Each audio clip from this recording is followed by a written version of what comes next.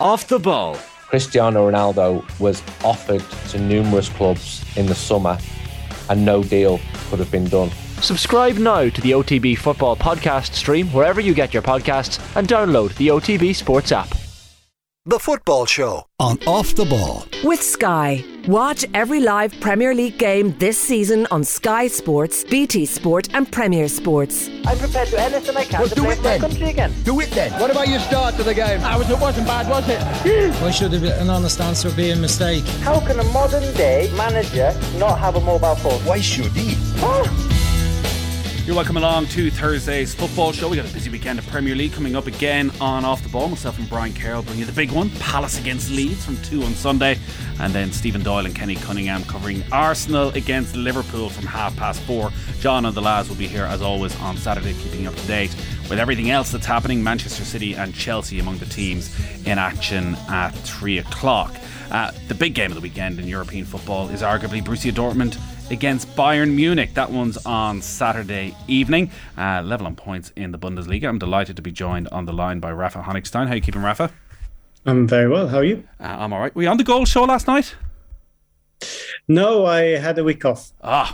They don't go back to studio quite as often as they did. I have a 10-year-old and a 9-year-old who insist on only watching the Goal Show, so I don't get to watch full Champions League games. It is without doubt the greatest invention that there's been in modern TV. Well, your kids choose wisely, that's all I can say. It is glorious, and obviously it means you miss out on maybe a lot of the context of things.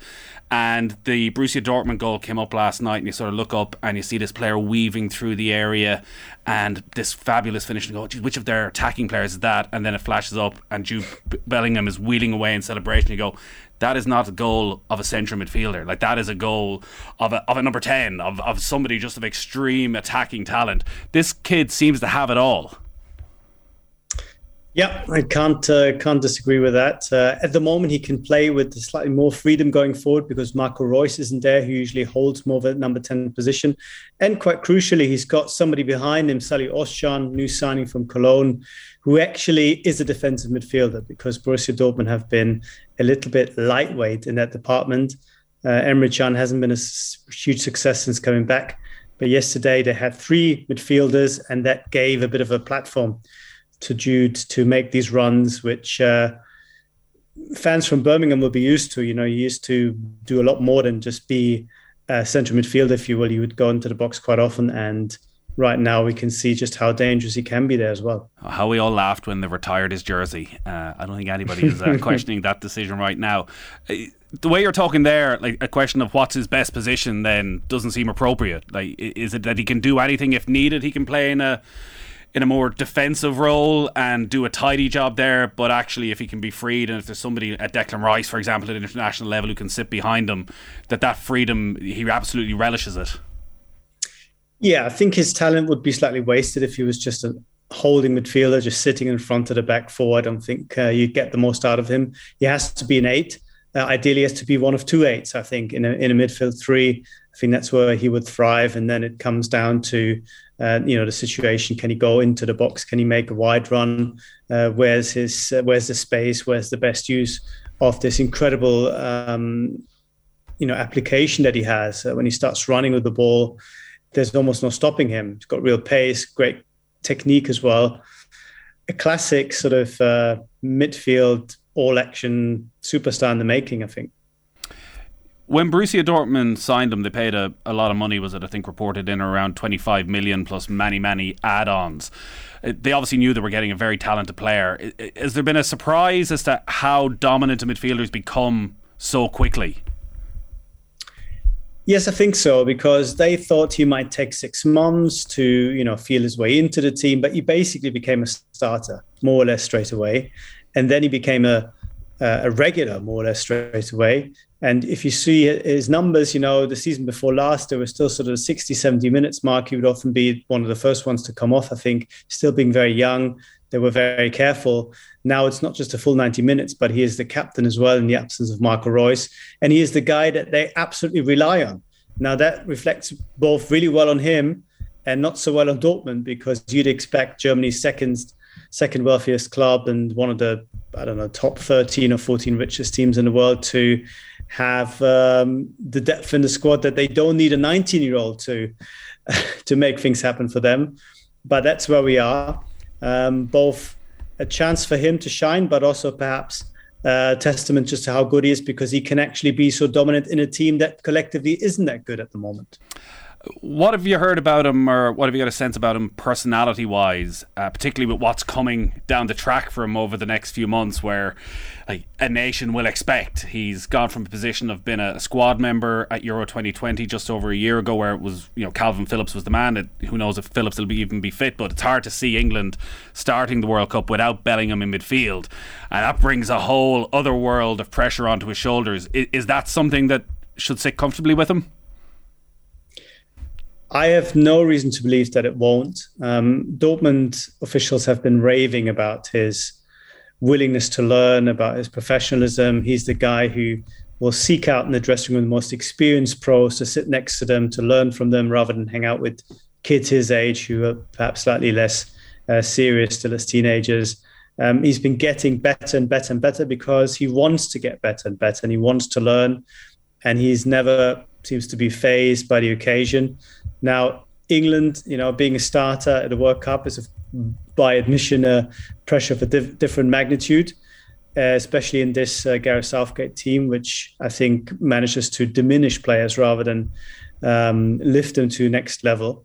So it will be difficult for him just on the basis of that. But there's absolutely no doubt in my mind that this guy will succeed in almost any team, because he's got so much talent and so much of a strong mentality that you need to perform at this level as well. There's a lot of transfer speculation already around what will happen next summer, and as we know, when it comes to these supersized transfers, as it'll be, it's not as simple as where the player wants to go or what club is most desperate or what club will even pay the most amount of money necessarily. There's agents involved. Is Liverpool a team that were strong favourites maybe 6 months ago? Obviously the success of Haaland to Manchester City and linking those two up again. How do you see this playing out over the next 12 months with Bellingham's future? I think it's very difficult to speculate. As you said, Liverpool at one stage, I think, felt as if they might have stolen the march on the competition, but nothing signed. There's been no negotiations between Dortmund and any club. Dortmund have made their intentions well known. They only will part with him for a huge amount of money. They talked about 150 million euros. Now, whether that can be done is a different matter. We saw that Jadon Sancho's value wasn't quite what they wanted, but I think Jude Bellingham is more consistent, has a higher ceiling, and won't have any shortage of suitors. And of course, a good World Cup with England will only help to lift the price even higher. So I think it's in his interest to wait as long as possible. It's certainly in Dortmund's interest not to make any moves now. It wouldn't make any sense. He's still got 2.5 years to run on his contract. And they're still hopeful, not hopeful in the sense of 50-50 or 90%, but there's a sizable chance in their estimation that he might still renew. And of course, that might come with then a gentleman's agreement or a sort of release clause that would then shift the dynamic, but also make it easier for the next step to materialize. So I don't think it's a foregone conclusion that he will leave in the summer. I suspect I know the answer to this, but while we're talking about Borussia Dortmund, any part of you surprised as to how well it's gone for Erling Haaland? Not really. I think there was the only question mark was whether Guardiola and his difficult relationship with number nines might get in the way. And the fact that Haaland isn't really that much of a footballer off the ball, doesn't really link up that much, although against Man United he was very strong, it must be said. But before that, we hadn't really seen that much of him. Whether that was too much of a change for City, or him indeed, if he had to change, to gel immediately.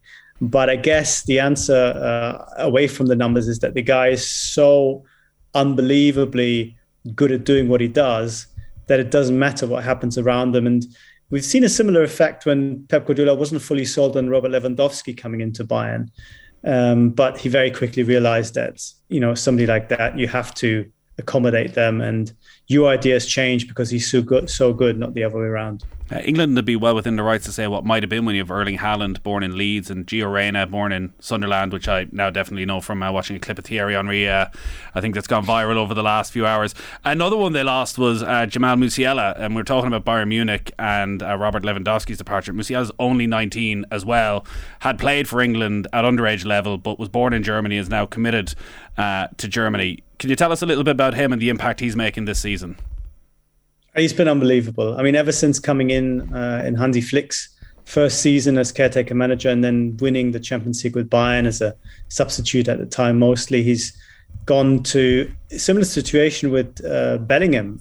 Of course, Bayern don't have to rely on him that much, but he often makes the real difference when it comes to finding solutions against very defensive sides. And we've seen in the last couple of games where Bayern scored nine goals and then concede one, how much of a massive difference it makes when they score the first goal. And Musiala helps you unlock those tight defenses. He's got unbelievable sort of magical ability to dribble past players. It's a bit of a throwback to how football used to look like, when you saw a lot more sort of individual brilliance. Plays without any sense of the occasion or pressure. An absolute delight, and I think he's the one that will hurt England most when it comes to. Well, Haaland would have been nice as well, of course, but having had him already in an England shirt, I think it'll hurt a lot. Seeing him possibly start for Germany at the World Cup, he will start, I think, and he has come to be one of the key players for this team, which is for a 19-year-old again. A huge achievement, and shows you just how extraordinary talented this guy is. For people who aren't following the Bundesliga on a regular basis, they probably look at Bayern going to Dortmund this weekend and think, well, we're 8 games into the season, Bayern are probably 4 or 5 points clear at the top, already a chance to extend their lead. That's not the case. They played 8 games, they've only won half of them so far. It's been somewhat stuttering. Is that a Robert Lewandowski shaped hole that they're trying to fill and trying to change system that's just betting in? Because you look at that team that even lined out in the Champions League, it's Musiala, Sané, Mane, Gnabry, very different styles of players to the traditional number 9 that Lewandowski might be seen to be. Yeah, I mean, the discussion in Munich always changes after every result. When Bayern win, people say, look at the fluidity. They have goals coming from so many different players. Musiala is actually the most on-target player in this team because the goals are spread so evenly. When they don't win, they're saying, well, where's Lewandowski? He would be the guy who'd give them that goal that they're missing. It's impossible to prove one way or the other, whether they'd be as good or as bad with him. I think what is important to understand is that when the offer came in, his mind was made up, and there was absolutely no way that keeping him would have done any good to him, to the club, to Bayern's finances. They needed to generate a little bit of money because of all the money that they spend. And even within the dressing room, I think people were quite happy that he was moving on. There'd been a lot of focus on him. He'd been very public about his wish to leave. Bayern, thrive on the collective. They don't really always accommodate superstars so well, egotistical players who want every ball. And I think sort of his time had come to an end in Munich. So Bayern will have to make do in the meantime. They're not doing so badly, but the verdict is still out, whether they can go and win the Champions League, because Bayern have always had a big number 9 in the last 30, 40 years. So it's a real departure. And of course, as often with big changes, that big change will be seen as the reason for things to go either right or wrong. And we'll have to see until the later stages of the Champions League if it works out or not. Yeah, you mentioned Pep Guardiola maybe not been totally sold on the idea of Lewandowski at first. Actually, that sort of lineup that they're playing with at the moment it feels very much something Pep Guardiola could get behind. Absolutely. And Julian Nagelsmann is influenced by Pep Guardiola. His style is very much about possession, about having a lot of players in positions ahead of the ball. Bayern often play without really much of a midfield or a defence. It makes them a little bit vulnerable in the counter-attack if the gegenpressing doesn't work. But when you have that fluidity, when everything clicks and people have an understanding of where I need to go, because that's the other difficulty, right? You can have 3 attacking players or 4. You still need to have some kind of positional discipline to say if one guy goes left, the other guy makes sure that there is presence in the box, etc. That takes a bit of time, and it's not always that easily utilized. But when it does work, also last season, the first half of the season, and again in stages this year, it's looked as good as some of the stuff we saw on the Guardiola, which is no coincidence. Sadio Mane's absence has been levelled as a real reason for Liverpool's struggles this season.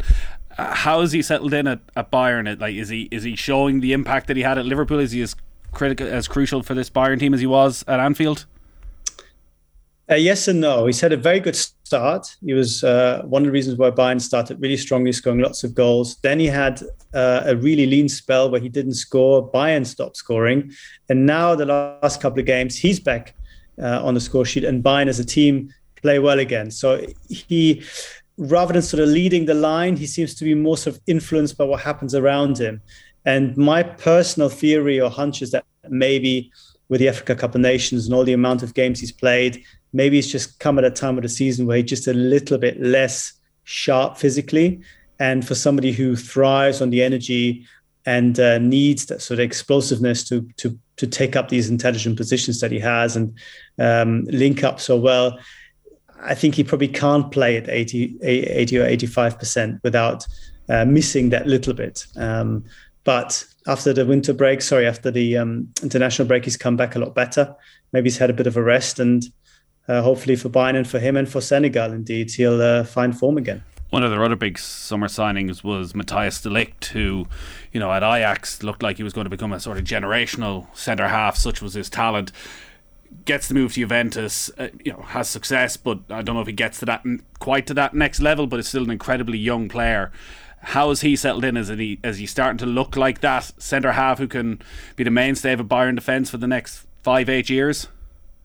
Yeah, he started well, and he looks like the player that Bayern wanted, which is the kind of defensive organizer that they've been missing since David Alaba has left. They want a player who's very vocal, who orchestrates things at the back, who calls back to midfield, who makes sure that everyone's in the right situation at the right time, and be part of that axis that they have with Neuer, Kimmich and Müller. He'd be the missing link, or they want him to be. The problem in inverted commas that he's had is that the players around him have been playing so well as well. Benjamin Pavard, who Bayern nearly sold, has come back to real good form. Dayot Upamecano's had a couple of really good games, namely against Barcelona in the second half of that win. And Lucas Hernandez looks really good as well. So as much as Bayern want him to be the number one centre-back on merit, he's not quite there yet. So it's going to be another interesting little sub-narrative, if you will, to see how he can fit in and if he can actually be as dominant as Bayern initially wanted him to be. It should be tasty on Saturday. Bayern Munich, Borussia Dortmund level on points. They're both 2 points behind Union Berlin, who are the surprise early leaders in the Bundesliga. 5:30 kickoff for that one in Dortmund. Rafa, always a pleasure.